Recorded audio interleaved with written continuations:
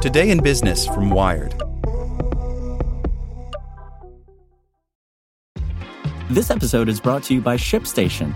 You know, some things take a lot of work, like sending little robots to far-off distant planets. And just as that's challenging, so too is running a successful e-commerce business, especially when there's so much to do. So I want to introduce you all to ShipStation.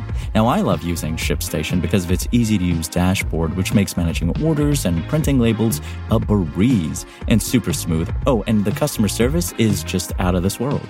It's exactly what you need to help grow your business. Sign up for your free 60-day trial at shipstation.com/technews. That's shipstation.com/technews. This episode is brought to you by Shopify. Whether you're selling a little or a lot, Shopify helps you do your thing, however you cha-ching. From the launch your online shop stage, all the way to the we just hit 1 million orders stage. No matter what stage you're in, Shopify's there to help you grow. Sign up for a $1 per month trial period at shopify.com/special offer, all lowercase. That's shopify.com/special offer. Hey there, this is the spoken edition of Wired.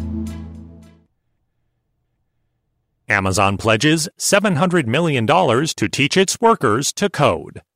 By Louise Matsakis.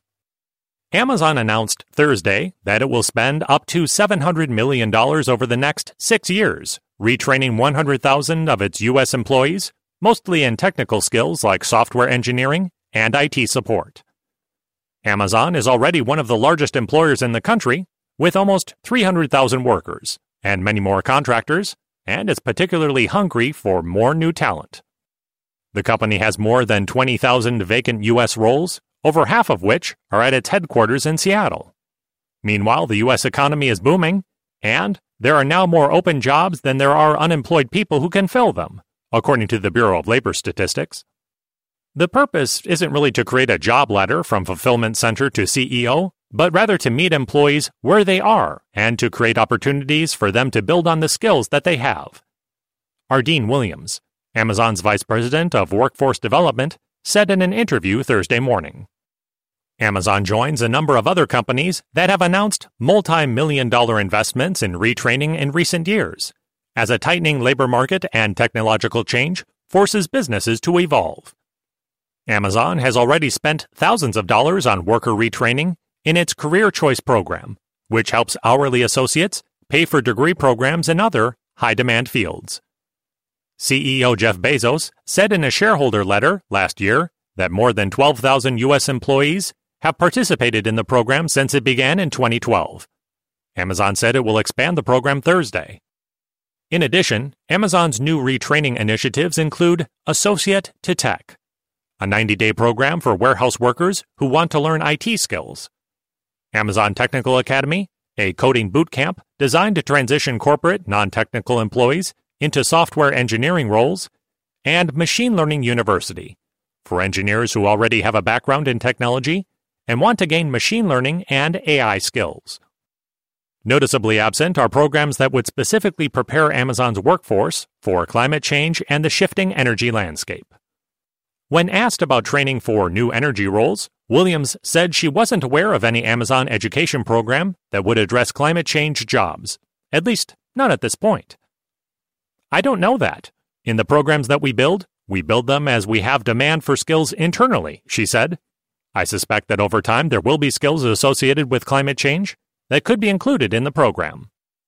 Thousands of Amazon employees have criticized the company in recent months for courting the business of oil and gas companies and failing to take substantial action to combat climate change.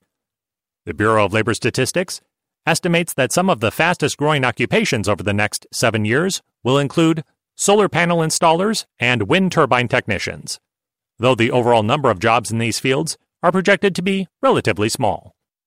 The retraining programs also arrive as Amazon continues to ramp up automation efforts in its fulfillment centers.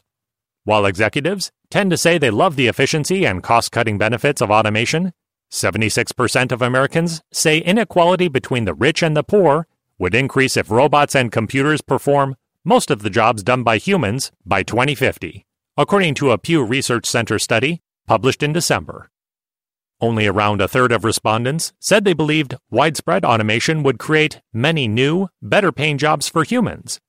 Economists have been more divided over automation's impact. Against that backdrop, Amazon's job skills efforts provide some reassurance that, in theory at least, you could be retrained into a new role when the robots arrive. Labor activists and lawmakers have criticized Amazon for years over how the company treats its employees, particularly those in warehouses and fulfillment centers. Last year, Senator Bernie Sanders introduced the Stop Bezos Act, which would have taxed companies whose employees receive certain government benefits, like food stamps, as hundreds of Amazon workers reportedly did. Since then, Amazon has raised its minimum wage to $15 an hour, more than double the current federal minimum wage of $7.25. However, some of its workers still remain unhappy with Amazon's working conditions. Fulfillment center employees in Minnesota are planning to strike during the company's annual Prime Day sale next week, which will mark the first time U.S. workers have walked out during the event. Thursday's announcement is a shrewd way for Amazon to bolster its image as a positive force in U.S. workers' lives, but it remains to be seen how viable the retraining programs will be in practice. Similar efforts by the federal government, for example, have failed to be effective. Is there something about Amazon you think we should know? Contact the author at Louise_Matsakis at Wired.com or via Signal at 347-966-3806. Want to learn how you can make smarter decisions with your money? Well, I've got the podcast for you. I'm Sean Piles, and I host NerdWallet's Smart Money Podcast.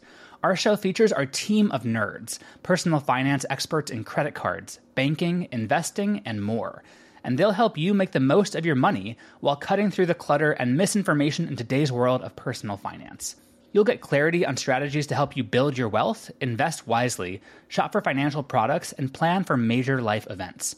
Listen to NerdWallet's Smart Money Podcast wherever you get your podcasts.